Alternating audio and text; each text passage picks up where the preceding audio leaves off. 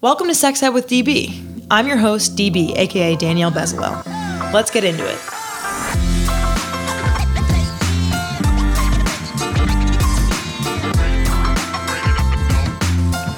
Welcome to our first bonus episode of the podcast. In Vote for Pleasure Part 2, my best friend Safina and I talk about why she loves politics so much, the importance of voting and why swing states matter, and finally, we dissect a CNBC article titled Abortion, Equal Pay, Family Leave. Here are all the women's rights policies proposed by 2020 candidates so far. For every question, we refilled our glasses with delicious and very cheap wine, so that's fun. She's beauty and she's grace, a top-notch NYU law student, and my bestie, Safina McCly. I really was like, after we talked, I was like, how are we going to do this? And then you were like, here's the plan. And I was like, okay, that's the right plan. Okay. We are half a drink in. Barely. Just barely. We kind of did the thing where you like pour a glass, drink a couple sips. Right. Oh my God. That was great. Thanks. Yeah, it's thanks. awesome. Yeah. That's the bust feature. Yeah, with that I Aquafina. got custom framed. You know that movie has 99% on Rotten Tomatoes. Okay, what were you even going to say? Don't remember. Cool. Welcome, Safina the Weena. Thank you, Danielle the Swell. Okay, the first thing that came to my mind when I wanted you to be on this episode was, remember when you were like running in student government at Berkeley, and I would be like, a vote for Safina McCly is like a vote for Marty McFly. I, of course, remember that. Why did I do that? First of all, that was the catchiest tagline you could have ever come up with. You've ever had in your life? Why did you do that? Berkeley student government is a strange little town. Yes. It's extremely competitive, and because it's Berkeley, everything feels way more political and like life or death in a way that like other people who did student government were like, I planned a huge party every year, and I'm like, I never thought about parties one time. You don't I thought get about the student body. So I think that some weird features of Berkeley student government are, one, when I ran in the last election that I ran in, there were 12,000 people that voted. Fuck. Which is like madness. That's so many people. Yeah. So people get really engaged and excited. And I think it's a place where people test out their politics, specifically when they're on the left.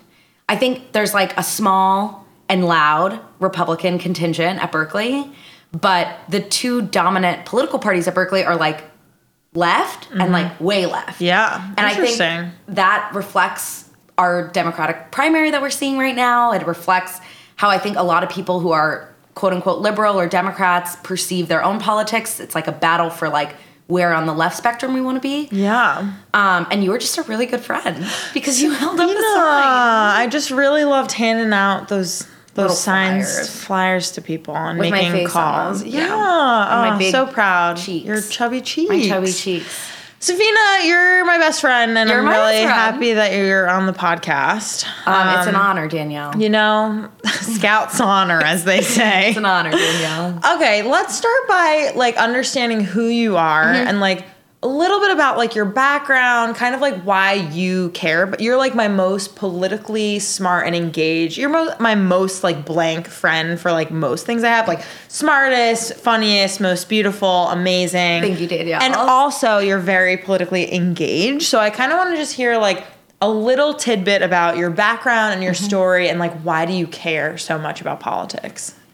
It's a beautiful question, and I think in 2019, most of my friends feel like they have no choice but to care about politics because post-Trump, it sort of feels like we're all in like DEFCON, whatever, DEFCON 5 is what they say. Oh, cool, yeah. DEFCON 5. DEFCON 5.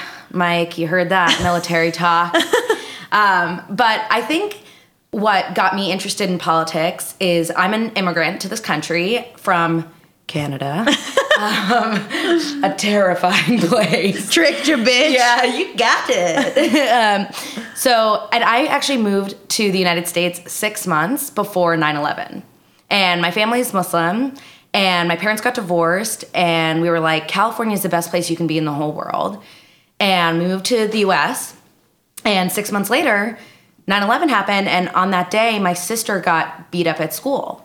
Like, some kid knew that we were Muslim somehow, or I think a lot of kids who weren't Muslim but were Indian or South Asian and got, like, attacked or called out, you know. And we were in California, like, a pretty liberal town. We were far away from it all. And I think at that moment, that's, like, sort of my origin story of being interested in politics, because I was like, what the heck just happened? Yeah. And America and the US had seemed like this perfect, idyllic place. And we moved to a cul-de-sac. And, like, my mom was a single mom and could totally make it here. But it was like, oh, shoot, if we don't talk about who we are and why we matter, like, we're not going to be able to have a place here, and we'll go back. Right. I was 9 when that happened, so, like, I wasn't like, I will now be running for office. Hello, Sacramento. No, but it was like the beginning of something for you. Yeah. And I think people perceive politics to just be, like, voting or running for office or debating, but what's really important to me about politics is it's about being part of a community. And, like, anyone who has tried to be a part of a group or build a group and then help that group get what they need is, like, doing politics. So I think that my brand of politics has always been, there's activism, but you can't really be an activist or a politician unless you really understand the people that you're fighting for. And I think, like, the worst kind of politicians do it because they're kind of like, I'll run for office literally no matter where I am because I am the best person to represent anybody. And it's like, for what purpose? And, like, most of those people are, like, men who are generally white, who have a ton of money and are like, I got you guys. Right. And it's like, who even? You probably don't, are though. you? Yeah. So I think that politics looks a little bit like being open to building a community. And then from there, like, deciding how you can best serve that community. God, you are, like, just Leslie Knope up the wazoo. Thank you so much, Danielle. No, you know, it's a real compliment. Thanks. Like, yeah. Okay, where are you now? Tell the people, like, who you are, like, what your kind of, like, goals are after skill and where you want to be. So I just finished my first year of law school, which I kind of thought I might always want to do, but, like, feel now totally 100% sure that it was the right call. And I worked at a firm this summer, big law firm, which I think is what I want to do for a few years. It's, like, interesting work. I got to do a lot of pro bono work, some reproductive rights work with the firm, which was cool. And then my long-term goals are to, like, go back into government and figure out a way to make this city work a little better. Amazing. Transitioning now to our next topic. So go ahead. Very, very smooth. Go fuck yourself. All right. Let's see. Yeah, we're going to take... Every time we switch topics, we're going to, like, take a couple drinks. Oh, okay, so, great. At home, if you're listening and you, like, have had a long day, you're, like, pouring the wine, like, drink with us. Yeah. If you want. Slurp up, which is what we just did right now. Oh, God. Lord help me. Okay. So I want to really talk about, like, voting and engagement because I am someone who always has thought, I have a lot of thoughts on this. Basically, I feel like I'm someone who always thinks that voting is very important. Like, it really can, like, after reading Michelle Obama's book, especially, like, she is very empowering, and that she talks about, like, how Barack and her have been very transparent about the fact that voting in numbers, like, can change everything. And that, to me, is, like, really powerful.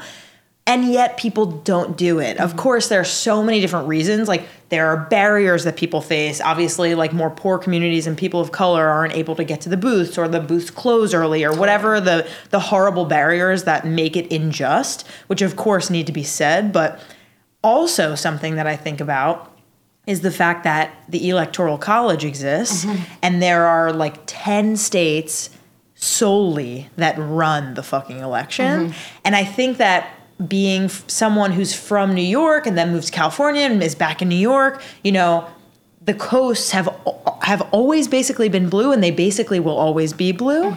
and it's not about us. And it's funny because we're engaging with our friends about these things and they matter, but our vote doesn't matter as much. Can you just talk about that and like maybe explain a little bit about like the Electoral College and what you think about that? Yeah, voting is so interesting because I think for some people who do vote, that is like their exercise of political autonomy, and it is like the Instagram post is sufficient to show that they are engaged. And you are totally right that like the way that our system was designed was to empower states, even those who are less populous and maybe shouldn't have as much power as they do. Right. And as a result, politicians focus on issues that for us, sometimes we're like, what are you even talking about? Like, why does this matter? You never come to our state.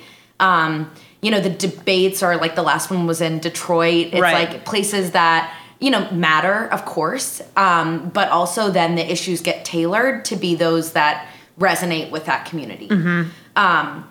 So the system is flawed. And I think like step one is always like, how are we going to fix that? And I think that there are people who are bringing lawsuits and who are really concerned with like the systemic change.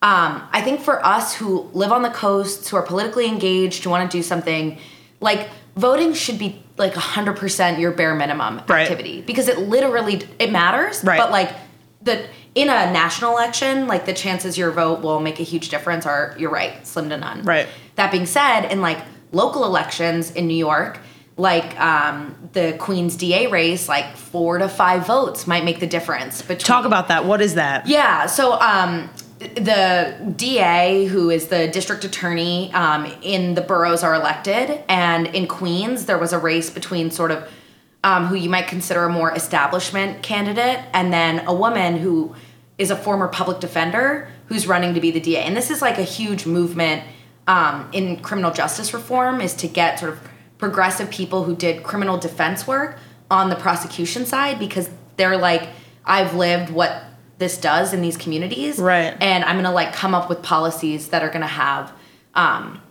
instead of saying like, yeah, it really sucks that marginalized communities are the highest hit by tough on crime laws. They're going to adjust how they prosecute cases. One thing that was like totally shocking to me in my first year of law school was learning that prosecutors have like almost absolute discretion to bring a case. So say like you and I are both committing the same crime. Sure, as we would. We're hooligans. And the prosecutor chooses to charge you, but not me. Their decision is basically like unreviewable. And it could be for any number of factors. Like they don't have to explain themselves. And they could choose to charge you or drop the charges against me or not even look at me. There's a ton of discretion when it comes to prosecutors. That's fucked up. It's insane. Yeah. It's insane. And part of it is like a separation of powers issue. In some ways, they're dealing with like a resource allocation issue. So we kind of defer to them on like what they want to spend their resources on. But, what that looks like is people's biases, what matters to them, they bring into the work with them. So all of this to say, in Queens, there was an election, part of this movement to get public defenders to run for office as DAs, and the vote went through a recount, and it's like extremely close. Like I think 5 to 10 votes could make a difference. Wow. Which is like back to Berkeley, like the kind of numbers that we dealt with at school. Right. And so locally, your vote super matters, and I don't want to take anything away from that. But on the national level, I think people are trying to think of creative ways to make their vote matter, because the system, the way that it is, and I think one way that people have been successful at expanding the power of their vote is, this happened a lot, like right when Trump was elected, there was like this movement where people were just blocking people on Facebook who they disagreed with. Right. Someone was like, oh, my uncle was all Trump today, so I blocked him. Happy Friday. And it's like, what? Yeah. And I think one of the most powerful methods of resistance is to sort of bring the people who are the most likely to be persuaded by you, your family, people who look like you, who live in these swing states, and to like engage them in conversation. Yeah.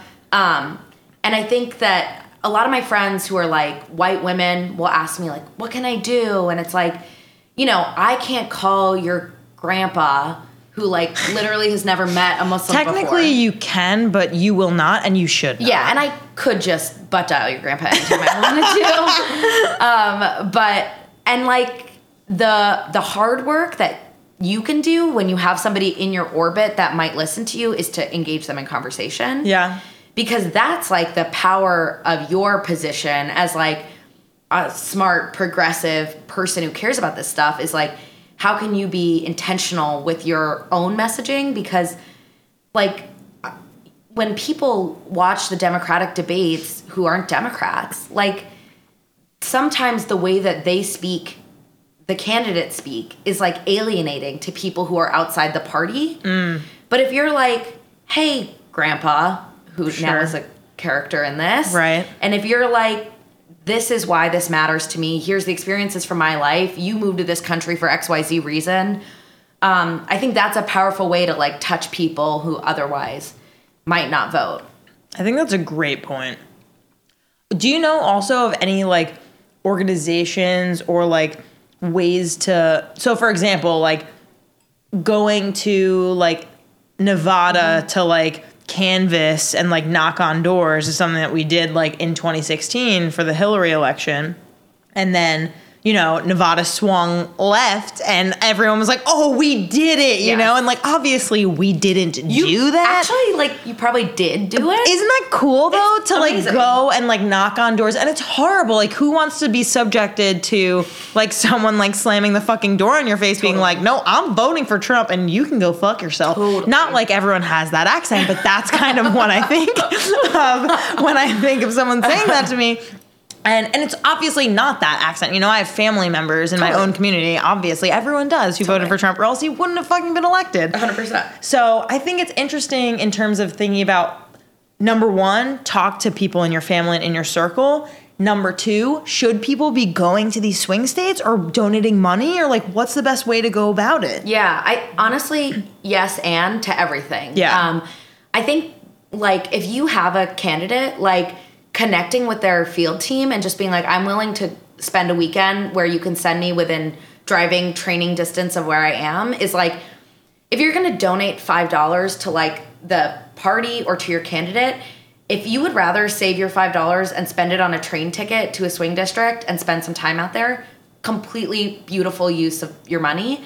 And those field teams out there, they have people in like strategic parts of the country and will like happily activate you where you want to be. And I think this is one, something that you can do, anybody can do it, but the people who are most effective at it spend their time, their like train ride over thinking about their story and like how when you're face to face with another human being, you can connect about like why it matters that they should vote. Yeah. So that's the first thing. And then there's I think this popped up in 2016 and may have been like alive before then, but there are these sister district projects where a sort of like very blue district will kind of like adopt a sister district that's close by-ish and will basically leverage all of the energy of their members locally to do calls, phone banking, tweeting, messaging, and visits to this quote-unquote sister district. Right. And like, there's no need to do that formally. Like, you and your friends could sort of like pick a district, Right. and decide like that's your place and that's where you're going to spend your time the election.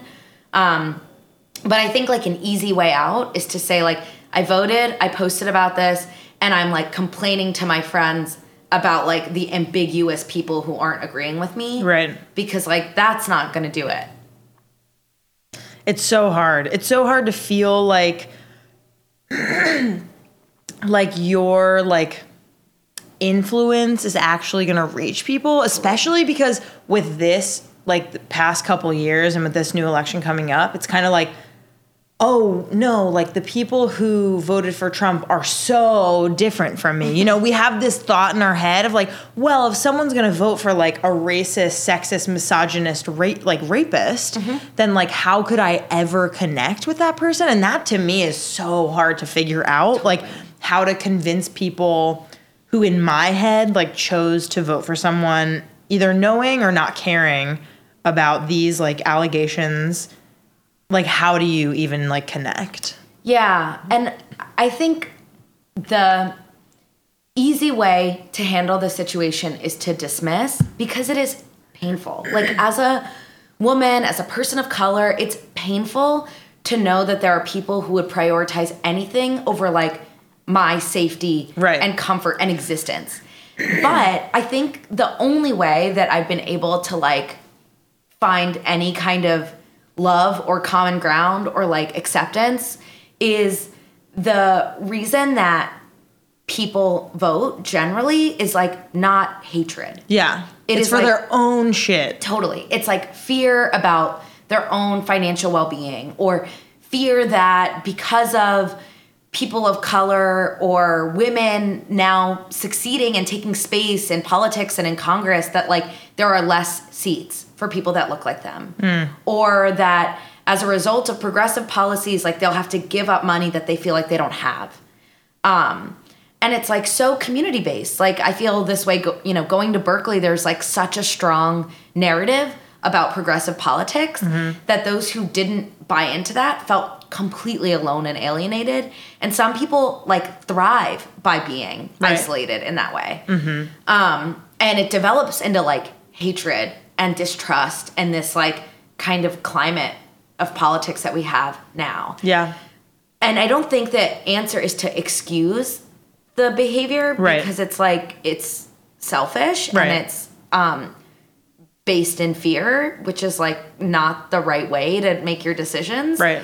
But I think there's like a level of like there's a balance between like compassion and like not wanting to preach or teach. Like there was like a candidate in 2016 that was like convinced that like if only people understood that they were voting against their own interests, like they would do better. And it's like, maybe that framing isn't the right framing. Right. Maybe instead it's like truly and honestly, what are your motivators? And how can I show you that my candidate will get you those things better and like in a way that will continue to support your life and lifestyle? Totally. But it's like hard. I mean, it's hard because I would say most of my friends who like have not had a conversation with a person who openly and honestly voted for Trump. Oh, yeah. I mean, yeah, a lot of my, like, dad's side of the family, like, absolutely did. And a lot of that is kind of, like, Israel politics. And that, is really important to some people. Totally.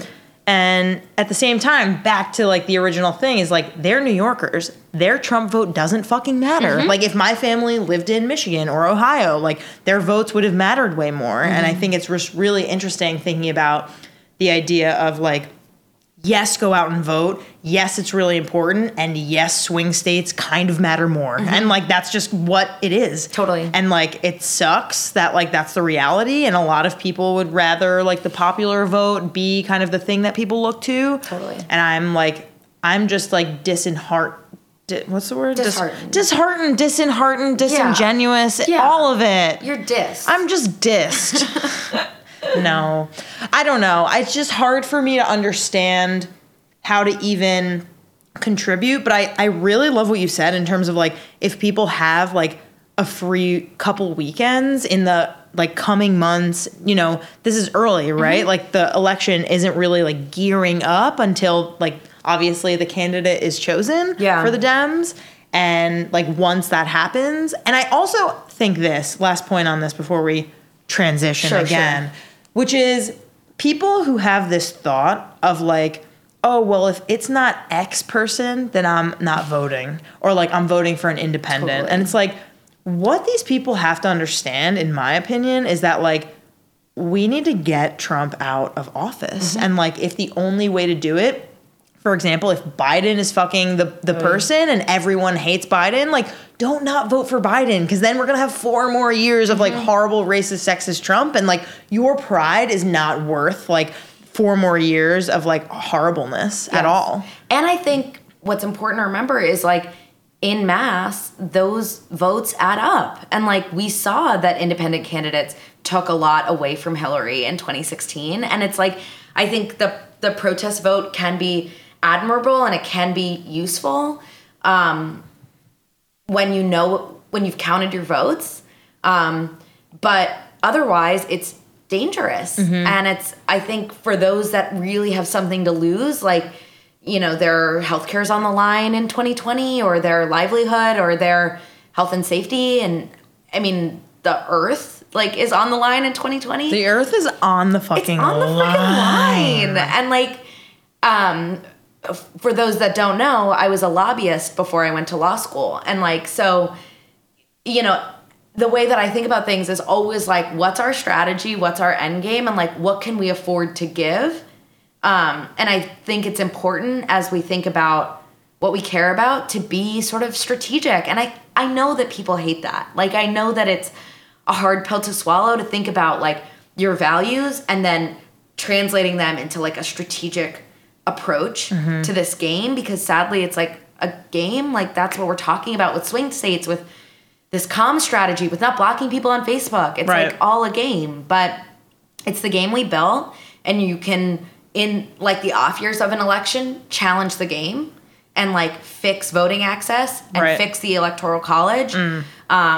But when we're in the game, we got to play the frickin' game. Wow, your metaphors are just off the charts. I'm a huge game lover. I'm a huge game lover. I'm not. No, you love that movie Game Night. I do. Don't lie. And I love Jumanji. Okay, let's be honest. The original Jumanji, top terrifying 10 movies of all time. And the new Jumanji, also not great, no. But I'll watch it because I love The Rock. And I'll say this, I've never disagreed with you so strongly. One of the best movies ever made. And I'll say this, you're wrong. No, but original Jumanji, I'll say this, original Jumanji is way better than recent Jumanji. And let me respond with this. No? I can't. All right, let's talk about why we're even talking about these things. Because if you're listening, you may be thinking to yourself, hold on a hot sec. Where's the sex? Where's the sex? Sure. Where's the ed? Sure. Really sure. Many times sure. And you're right in that we haven't talked about that yet. But the reason why I wanted to have Saffy Daffy Taffy on, that's her nickname. Don't mess with it. But also don't call her no, that. but don't mess with it. But I think sex ed policy and recognizing why things are so bad in terms of the way that sex ed is or is not in America is because of politics and because of what we have and haven't allowed to go through with who we have in power. And those things take time, but they eventually become the norm. And that's what we kind of look to as culture, laws, policy, all of those things impact the state of sex ed in the country. Yeah, I think that's beautiful framing. People in our generation are always sort of surprised at how people think about sex ed, but that is not accidental. I mean, that is a product culturally of America, and then we frequently will just politicize it and then institutionalize it. And it is so much freaking harder to undo something than to make it happen in the first place. And Thomas Jefferson thought that we should rewrite our Constitution every generation. Oh my God. And when I first heard that, I was like, hell yeah. What the heck are we doing? Right. That we're allowing sort of these people who literally never thought I could even breathe in this country, step foot in this country, be a part of this country, dictate what it is that it looks like. Mm-hmm. And laws often function the same way, that we'll institutionalize one law in a Congress and it'll have a 10-year sunset. And you're always worried about what's that horrible throwing the baby out with the bathwater. Oh, we're don't know. This is a thing that others have said.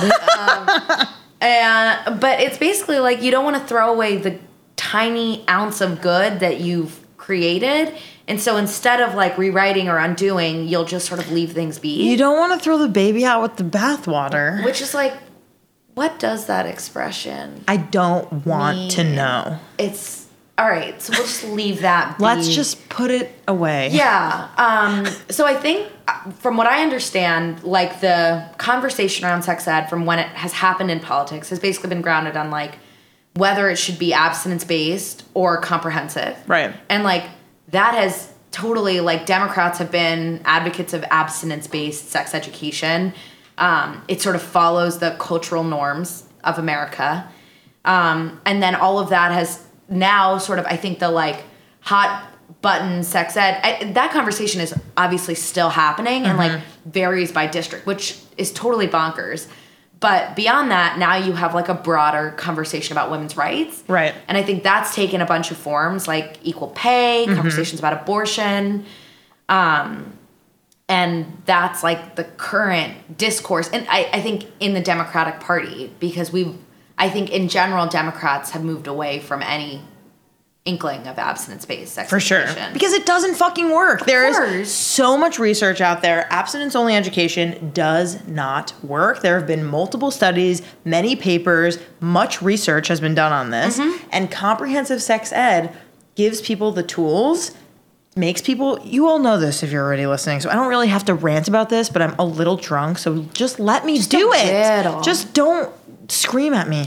But, you know, you just need comprehensive sex ed in order to give people the shit that they need to live a good life. Like, it's proven. And if you, just going back to our earlier conversation about the system, it's like, say you're a politician who is from a swing state, even if you firmly believe in comprehensive sex education, the problem is that when you decide to run for president or if you want to keep your seat, you have to like toe this line between keeping your seat and talking about things exactly the way that you want them to believe them to be. You can't be fully honest. Yeah, it's a hard line. And I think what people look for in the primary is somebody who can be honest and stick with their values, but also is capable of winning. Right. Which is like gross. It's hard. And it's, if you think about those swing states, I mean, like, you know, here on the coasts, we're like, I wish somebody told me exactly how a penis entered a vagina from birth. Right. But in the middle of the country, there are places that are like, bringing that conversation into the space is like, eee. Right. So it's a hard balance. It is. And we have this article that we are kind of wanting to maybe go through and check in about, because CNBC came out with this article a little bit ago. Let me load it. Savina, are you having a good time? I'm having the best time. This is such a good interview. I just love it. Wow, I love the instant feedback that's happening right now. No, it's really working and for me. I do want to say that Danielle and I always talk at this level of intellect. Sure. Yeah, we're just always here. It's not true. Friendship conversation. It's not true. I'm kind of sweating on your couch. I know, I'm really sorry. No, the air it's has okay. to be off No, because of the that's okay. sound. Oh yeah. Do we want to take Should a 5 we do that? minute? Sure, And then let's take we'll a load break. the article. Yes, We'll and then refill, and you'll refill your wine too, listener. Yes.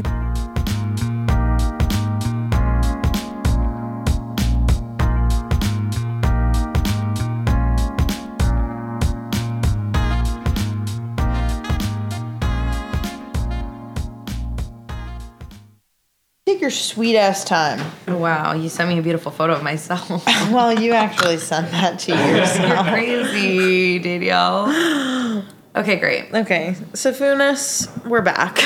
We're back. Welcome back. Did everyone refill their wine? Did everyone listener? refill their listener? You're up there. We hope. There's like 2 people who listen. Hi back. And my mom. I was just gonna say my mom.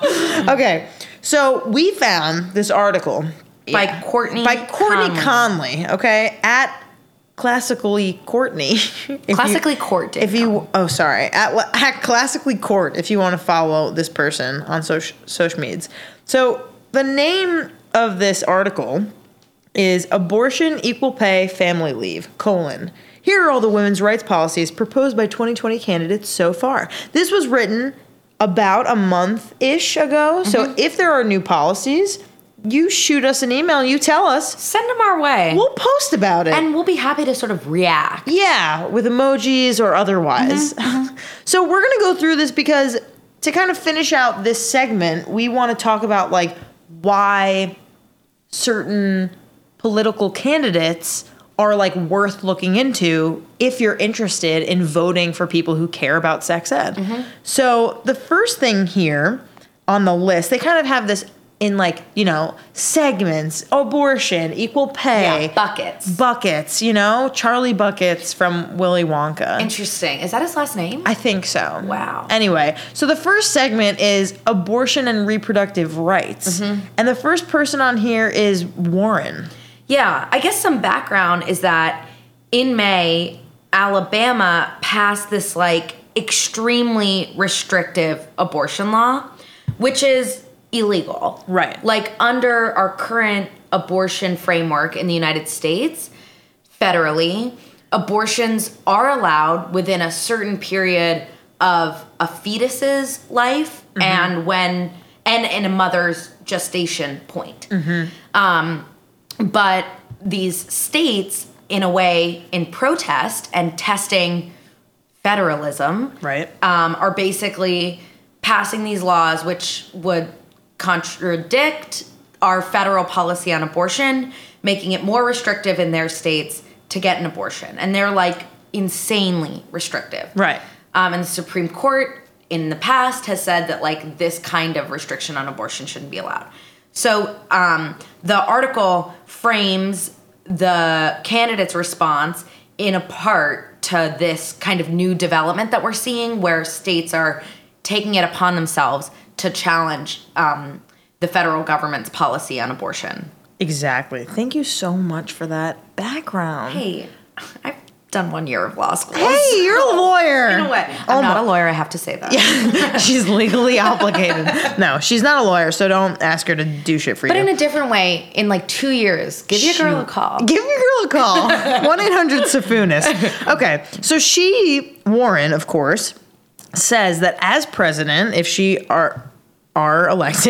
elected, that she would pass new federal laws to uphold the Roe v. Wade ruling and ensure all women have access to birth control and abortion, which is pretty cool for her to like make that stance. Totally. Wouldn't you say? I agree. I mean, it's like, it's a different world where all these freaking women are just like, I'm allowed to say these words and run for president. Right. And it's like, yeah. Pretty fucking cool. Yeah. And she also talks about repealing the Hyde Amendment. Yeah. Which we should talk about. We should talk about it. Because the Hyde Amendment, you're the soon-to-be lawyer here, but my understanding of the Hyde Amendment is that it blocks abortion coverage essentially from low-income people of color, because they aren't allowed to use Medicaid to obtain an abortion. Exactly. Federal funds are essentially restricted for abortions in almost every case, except for when like the mother's life is in jeopardy, and it's like that procedure is basically not even about the abortion anymore.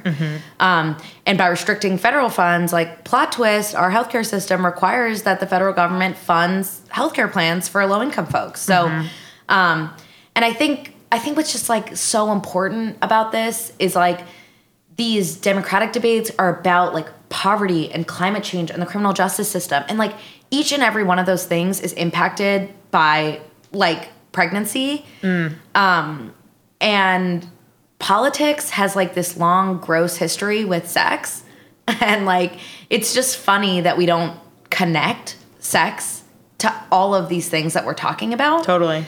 And it's, you know, like the Hyde Amendment and restricting abortions, like white women and wealthy women, period, in this country have always been able to get abortions. No problem. And will always be able to get abortions. Yep. Because that's the way that it works. And so by restricting that same service to people who are low income, when at these debates and when we're talking about people who are middle class or poor, is like, yeah, we should discuss the connection between your inability to make decisions about family planning because our funding limits or our restrictions on your healthcare coverage. So that's important.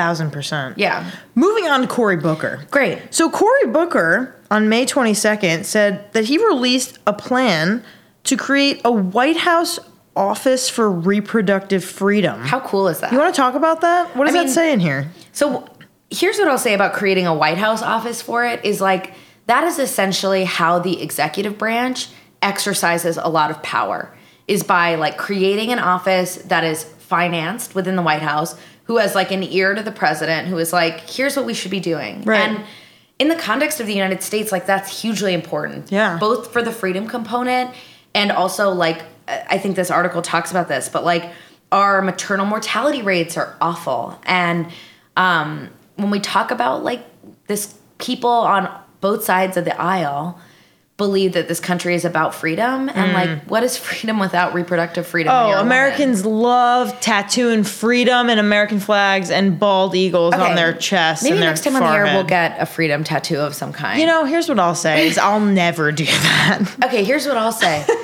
Maybe.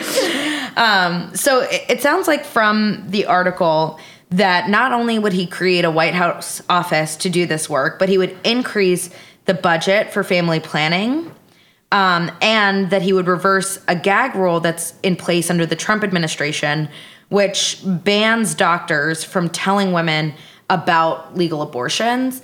You know, the thing about something like that kind of gag rule is it's like probably really unevenly applied. Oh, for sure. I mean, your mom is probably the best person to talk about this, Yeah. but like people will talk about it if they want to, and they'll be like, I'm gag ruled if they don't want to. Right. So removing a ban like that just allows more flexibility in places where it's scarier to talk about abortion. Totally. And what else does Booker say? oh, he talks a little bit about the guidelines for the Teen Pregnancy Prevention Program. And from what I understand, that has to do with whether they're abstinence-based or comprehensive-based sex education programs. So it sounds like Cory has big plans. I think so. And this is what I've heard from people is that like there has been quite a lot that's been coming from him, which I think is really awesome. And as you know, I'm hugely biased because my boyfriend and I met at a Cory Booker fundraiser. That's right. In 2013. And he tweeted back at you. Yeah. I tweeted at him because this is who I am as a person. Hey, like, so excited to be helping you out tonight. I'm 20, haha. And he was just like, thanks so much for your help. And I was like, no, we're together now. I was like, and you as well. Which and is you, not sir. a response. Sure. But yeah, I what is encouraging is like this field of candidates is really strong.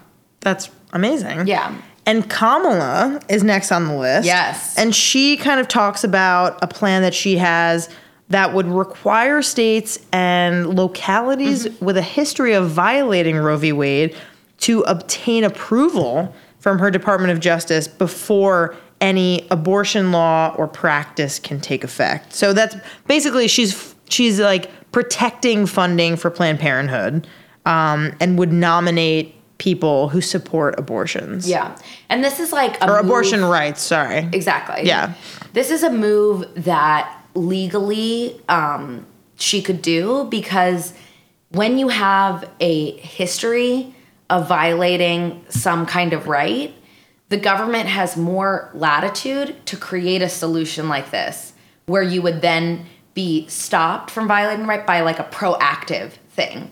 So like this happened in the civil rights movement where if a country or if a state or locality had a history of violating civil rights, it was easier to enforce some kind of civil rights program onto them. Cool. So I think it's a really interesting idea to bring that into the abortion context where if you have a history of violating Roe v. Wade, now the Justice Department can have a proactive or prophylactic approach to your actions by saying like anything you want to do that touches abortion, we can get involved in. I love that. Yeah, and it's like a hard test. It's kind of like fool me once, shame on you, fool me twice, shame on me. Exactly right. And like it's cool because like you can point to concrete laws that they've passed in the past and say like for that reason we need to get involved here now, as opposed to waiting for a violation of rights and then coming in, which is great.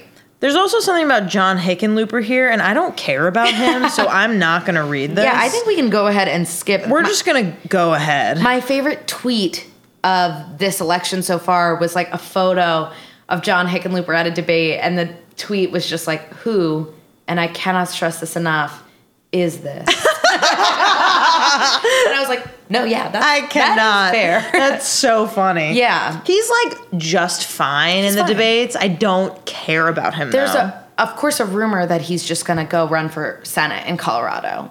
Interesting. So I think he bought the domain name to like run for Senate a day or two John ago. Hickenlooper. Hickenlooper, I mean, we have to say is a good name. It's a strong It'll name. never be president. No, but in a different way.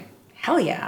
Cool name. Anyway, moving on. All right, equal pay. Okay, we already know this. If you don't read a book, women earn 80 cents for every dollar. Any book. Literally read the Bible. If No, like it doesn't say McGonagall that. was paid the same as Flitwick, like I'll eat my own shoe. Okay, you're pathetic. Just kidding. Okay, so here's the thing. Again, and of course, let's be clear, women of color earn a lot less than that. From like 50 cents to 65 cents on the dollar, it says in this article. And there are like, statistics that break that out by like Native American women versus African American women versus Asian American women. And it's totally varied. Absolutely. And Kamala Harris, what does Kamala Harris say here? So she leads the way, according to CNBC. And it has a bunch of components. But it seems like the big pillars of equal pay across the board are like transparency. Yes. Because, of course, if people were aware of generally what the men and women in their organization made, they would have negotiating power. Yep. I've taken so many freaking like negotiation seminars. Yeah. Where they're like, the best thing you can do is come in with data. And it's like, and from where and from whom shall I get this magical data? Truly. That says how much my male coworker is making compared to me. Right. So transparency feels huge. Totally. She has like a certification program that companies could obtain. And we've seen this be really successful with like LEED building certification. Like people want to be certified that they're doing the right thing. And because all of us, listener, consumers are like demanding that companies act right. And the more we do that, the more they're like, oh, well, look at me. I just like Ben and Jerry's. I'm a B Corp. And you're like, what? So they're starting to like care about having consumers perceive that they're doing the right thing. Right. And let us be careful not to be duped because sometimes those certifications can be lobbied to look like how you want them to look. So that's important. So it sounds like that's a big part of her proposal. Yeah. So, but she's interested in talking about it. Yeah. And then there's Sanders, who very briefly in this article, it says that he would adopt an Equal Pay Act through the Paycheck Fairness Act, which, was proposed when he was starting politics in 1963. And then there's Yang, of course. Yeah, Yang's such an interesting character. Universal basic income. Dylan Levy-Gant, my little sweet brother, if you're listening, he is obsessed with Andrew Yang. And that feels right, Chico. Really right on the money. Here's what I'll say. Okay, say it. Yeah, it sort of makes sense. That's it? That's all you have? A couple things that I really like about Andrew Yang. Sure. And I'm not picking a candidate, listener. No, let's be clear. Let's be clear. But the one thing that I love is that to exist in this country and to have access to your basic rights, you need a minimum level of income. You need money. So why don't we just give it to you? Because the market is doing a horrible job of providing stability. So that's one. And two, the other thing I really like that Andrew Yang talks about is when we think about losing jobs as a middle class, we always frame it as like these immigrants are sneaking in the middle of the night, stealing our these jobs. And Andrew Yang's framing is sort of like, hey, machines exist. It's robots. Maybe it's them. Plot twist. Yeah, which I think is really interesting. Yeah. And I think it points out that we like scapegoat a lot of people when in fact it tends to be companies that are like aggressively trying to figure out how to save money. So that's just interesting framing. And Andrew Yang, according to CNBC, wants to implement pay disclosure laws, which New York City has implemented.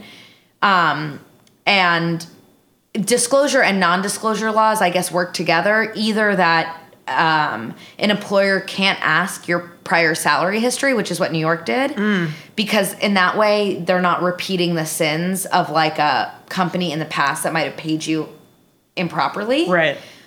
Or in the alternative, here's what we pay everyone in our company in our C-suite. And the other thing, this is like a classic Yang, he wants to test the efficacy of those laws to see what works, which I love. So I say classic Yang in a pleasant way. I think it's great. And then there's Buttigieg, also into the Paycheck Fairness Act, annual report, yada, yada, yada. There's additional measures. Warren and Booker haven't specifically released plans, but they're co-sponsors. So, like, all these people, the cool thing, like you said, about this, like, strong kind of set of candidates, there are too fucking many, but Agreed. They really are, like, being proactive about things that we, as, like, two liberal, like, people really care about. Totally. And I think, speaking of sort of action items for the group, is if something that we're talking about, you feel like there's like a gap, you know, like there's a huge women's or LGBT or sex issue that's important to you, that candidates aren't talking about, like, you can just write them. And like they have staff whose full-time job is to respond. And I interned in a Senate office. Yes. So yes, huge you did. expertise. And I remember we'd get letters that were kind of like, I had this issue today. What do you think, Senator? And like my job was to go find the legislative director who would talk to the senator or chief of staff. And we'd like oftentimes be forced to think about issues because people randomly asked. Yeah. And that's the cool power of the power to the people kind of thing, right? And like for all its ills, social media can allow you to do that. They accept a lot of feedback over email. If you have friends that work on the campaign, I love asking my friends who work on campaigns, like, what does your candidate think about this thing? And they will get an answer to you. So it's important. Like, I'm sure a lot of these plans we've been talking about came out of somebody being like, where the heck is your equal pay plan? And somebody putting one together. So right. Totally. That's power. So the next issue on here is maternal mortality. Oh. So if you don't know, maternal mortality is like absolutely horrific in the United States, specifically for women of color and Black women even more specifically. And that, of course, is due to a combination of racism and not getting like Black women their needs met, and not listening to Black women, also not like giving proper diagnoses. There's so many things that we've talked about like in public health school where like we just simply aren't paying enough attention as like doctors, as white people, as people who have privilege and aren't experiencing those things that Black pregnant women are experiencing. So that's just like a little bit of background. And according to this article, the U.S. is one of 13 countries where maternal mortality has worsened in the last 25 years. We're like the worst out of like all developed countries with this issue.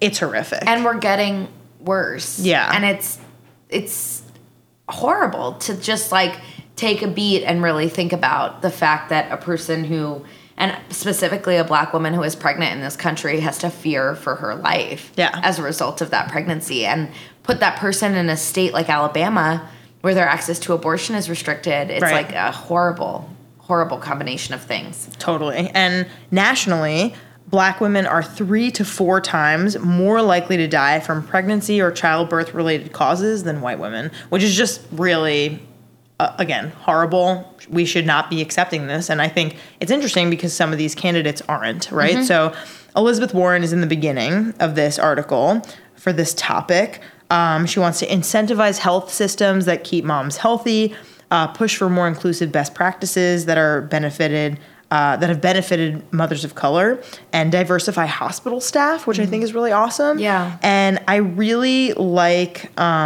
the next piece about Kamala Harris. Do you want to talk about that? Yeah. So Kamala Harris would reintroduce a bill, which obviously has a fancy abbreviation, as all bills do, which would provide a grant for training programs to fight racial bias in maternal health. And I think, Danielle, you bring a lot of experience to this in an MPH program, but when your caregivers are biased, it of course impacts the quality of care that you get. Right. And if you think about one of the root causes of maternal mortality, it would of course be discrimination or bias or inability to understand what people are bringing in the door with them. And I know that a lot of healthcare systems are looking at sort of community-focused healthcare in which you're sort of understanding the population that you serve as more than the health issue that they bring in with them. And I think that that's really interesting because it shows a nuanced understanding beyond just we're not giving adequate drugs. Right. That's about what people bring into the hospital with them. Yeah, and it's current, right? Yeah. Like there's research that shows that like racial bias does impact health outcomes, and this bill like speaks to that. Totally. Which I think is so important. And it's not pennies, like $25 million grant for training programs. The bill would also include $125 million to identify high-risk pregnancies, provide mothers with culturally competent health care and resources. Like this is like what we are fighting for in public health. And I think like reading this gained like a lot more respect for Kamala Harris. And I think it's important to add sort of another intersectionality to the conversation, which you always hear that folks with like non-archetypal bodies get like pushed out of the healthcare system. I've been to so many doctors where their response was like, lose 15 pounds and maybe you'll be fine. Same. And it's like, most of the time it's a serious medical issue that cannot be resolved from weight loss or weight gain or whatever it is. So I think in general, the like sort of cultural competence for the medical community is really important. Huge. Yeah. And let this be a good time to talk about the fact that people in medical school do not, barely, even if they do, receive sex education, and they don't receive like queer or LGBTQ kind of like sex education or issues or ways in which to talk about those things with their patients.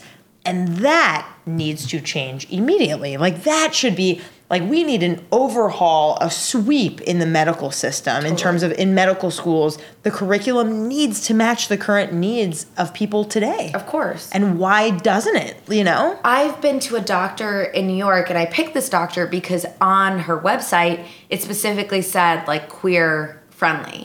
And it's like kind of astounding that you have to market as a niche medical provider. Right. That should just be and this is in New York City. It's in New York City. And it's like basic medical competence should include, I serve everyone who needs medical care. Totally. And it doesn't require a special note on my website or on my door, which absolutely I found really welcoming, but of course is like, okay, so everyone else isn't? Yeah, absolutely. So we have last thing about maternal mortality. So Booker hasn't released a detailed plan for this, but in May, he and Rep from Massachusetts, Ayanna Pressley, introduced the Mommies Act. Very cute. Very cute. Maximizing outcomes for moms through Medicaid improvement and enhancement of services. So it would extend the time in which Medicaid will cover postpartum women from 2 months after giving birth to 1 year. Really important stuff, because there's so much stuff on like postpartum depression that like no one talks about. I've heard so many stories kind of recently about people giving birth and just how much pain they had to endure, even when they got like epidurals and like other things. And even, if they didn't, but like their stitches are still in there, or they're having trouble with their like bladder, or, they're having depression issues. Like there's so many things that can like happen after you give birth, and extending that is so necessary. I think anytime your body goes through anything, the importance of having like accessible people to talk to about what you're experiencing, both physically and emotionally, is crucial. And like, I feel like probably many of us have experienced like an illness of some kind, or like breaking a bone, and it's traumatic. Yeah. And like, as a society, we've actually gotten good about talking about mental trauma and like are sort of aware that you need coaching out of mental trauma, but like physical trauma and probably one of the most physically traumatic events of a person's life Totally. obviously requires access to like strong wraparound services in the year in which you're recovering from that.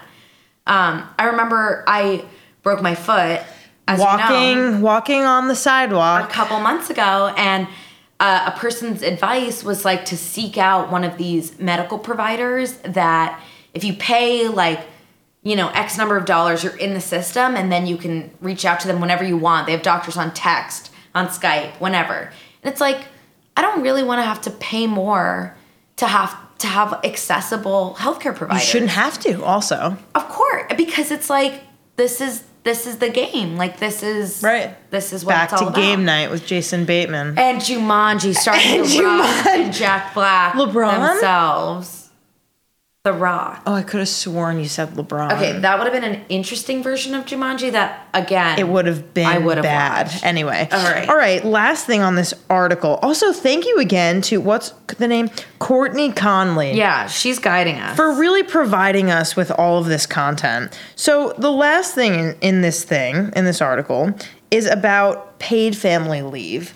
So we're, in the U.S., if you didn't know this, the only industrialized country that does not mandate employers to provide paid family leave. Great. What the fuck? What a town. It's so bad. So Kristen Gillibrand, who I feel like gained a lot of momentum kind of in the beginning and then maybe has like quieted down a little bit. I will say I've met her a couple times. You have? Yes. Okay. Yeah. And in New York State and in general, she is so good on women's stuff. Okay. She was like one of the early people talking about the Me Too movement. She is just like accessible to women. I think I met her at like a conference for minority and women-owned businesses the first time, and she was like around and like was open to chat with anybody. She is really good. That's on awesome. women's stuff. And I think you're right, has not been getting a ton of attention. As much press. Yeah. But even though she wore that cool pink dress at the last debate, and I was like, wow. I'm so happy to be alive at a time where like a great pink dress is being worn at a presidential debate. pretty cool. Really cool. Yeah. And then I think somebody pointed out that like Carly Fiorina at one point also wore pink, but like matters less to me personally. Sure, that's fine. So we love you, Gillibrand. We love you, Gillibrand. And also your amazing record on women. Stances. That's right. And here, 12 weeks is what Kristen Gillibrand would give of paid family leave and medical leave to any employee who needs their care for a new child, a sick family member, or their own health issues. Which is just like the framing of that. If I ever get sick, I'm always like, what the heck am I going to do? But the idea that you could take this leave for your own health issues even. Right. Which I hope that would be like a broad, all-encompassing kind of self-assessment of that. But and for it to be paid.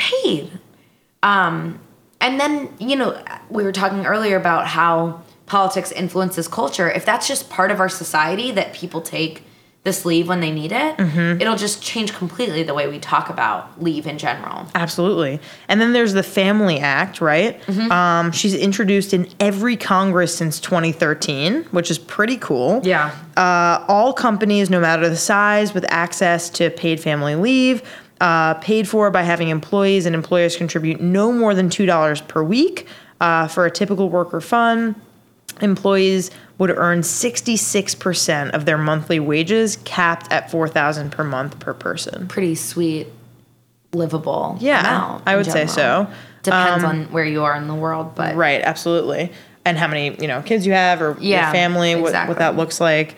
But yeah, that's it. That's super important. And that bill, it looks like, is supported by Warren, Booker, Sanders, Harris, and Klobuchar. So that's the group is getting behind that. And I think sort of like in general, what you'll find is that if anybody has a good idea right now in the primary, it will get a lot of support from the other candidates, which is a great thing about the primary. Oh, for sure. Like you can kind of be like, well, this person said this. Do you also say that? And they're like, sure I do. Yes, me as well too. I also would Much want good. That. So That's so funny. and then, you have to be careful because people walk a lot of that back during the general. Right. But now is a good time to hold people to account for their promises. Right. And to kind of end this whole thing, right? So Yang on his campaign website says that as president, he would fight for a policy that requires employers to offer at least 9 months of paid family leave that's distributed between parents however they see fit. So, if it's a double parent household taking care of a kid, maybe they could split that time up. Or 6 months of paid leave for a single parent. Personally, 12 weeks, great. Give me 6 months to a year. I think other countries have, and of course you can make the argument, other countries are not as big as America. Other countries have different socioeconomic kind of levels. There are different race, what's the word I'm looking for? Makeups of the country, For example, Sweden, probably mostly white Swedish people, I would say. In America, doesn't look like that. Right. So I think that you can make the argument that America isn't quote unquote fit to be compared to other countries. And at the same time, like this article and many other articles have said, is we are the only industrialized first world, quote unquote, country that does not have mandatory paid family leave. Yeah, I think that's a brilliant and important thing to touch on, because what we do as this country is we decide that our Americanness is in part our economic prosperity. And some might argue, we sacrifice paid family leave because we're just so wealthy and good. Right. And the cost of that is most people, because this is sort of the Robert Reich income inequality argument, which is that America, on balance, might be doing great, but it's the small group of people who likely could take any amount of family leave that they want, who are likely getting paid at the rate that they want, who have access to abortion and healthcare as they want. And they're reaping the benefits of our sacrifice for America's quote unquote prosperity. And I think what you're hearing in the Democratic debates, and obviously this is my bias, but I think in the Democratic Party is without creating an alternative rubric on which we judge ourselves, our America is going to be a bad place for many Americans. So while economic prosperity or GDP is one way to judge how successful a country is, how happy or how healthy our moms are, or how happy or healthy our low income folks are, or how happy or healthy our average middle class folks are, we could make that our metric for success. It's I feel this way in my normal life all the time. My measure of success could be how much money I make or how happy I am. Right. And you can totally pick. And when you're a country, you have to find a way for happiness to be attainable in the economic scheme. And if those two things are totally disparate the way that they are today, you're not going to get the kind of America that we want to see. And I think that that's the political fight that we're fighting is not Trump.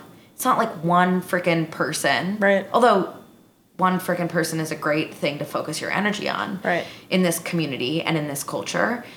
But it's about what is important. And to Thomas Jefferson's point about creating a new constitution every generation, I think our generation, more than others in the past, has decided there are other things that we care about. And we talk about mental health and sex and our prosperity outside of our economic health. And how do you encourage your candidate and your political world to reflect those values? And that's what we're fighting for, is a system that cares about us the way we're starting to care about us. That's it. So we're drunk, I guess. I think. But Thank you so much for being on this podcast. So happy you to do have it. brought so much like love and intellect and brilliance into this season and episode and beyond. And if there's one thing that we can kind of like recommend our listeners to do, it's like to like go and engage yourself in the political system and like go out and vote and like do your research, have conversations with your family and friends, and know that you do matter in the system. Exactly. Thanks, Danielle. That's it. Our creator, producer, and host is me, Danielle Bezalel, aka DB. Our assistant producer is Kathy Cohen. Our graphic illustrator is Alana Rance. Our sound engineer is Oliver Devone. Our fundraising co-coordinator is Jamie Cooper. And our other fundraising co-coordinator / content assistant is Callie Cochran. Our music is by Ben Sound and Hook Sounds. Thank you so much to our featured voices, sponsors, and our listeners. Tune in next time.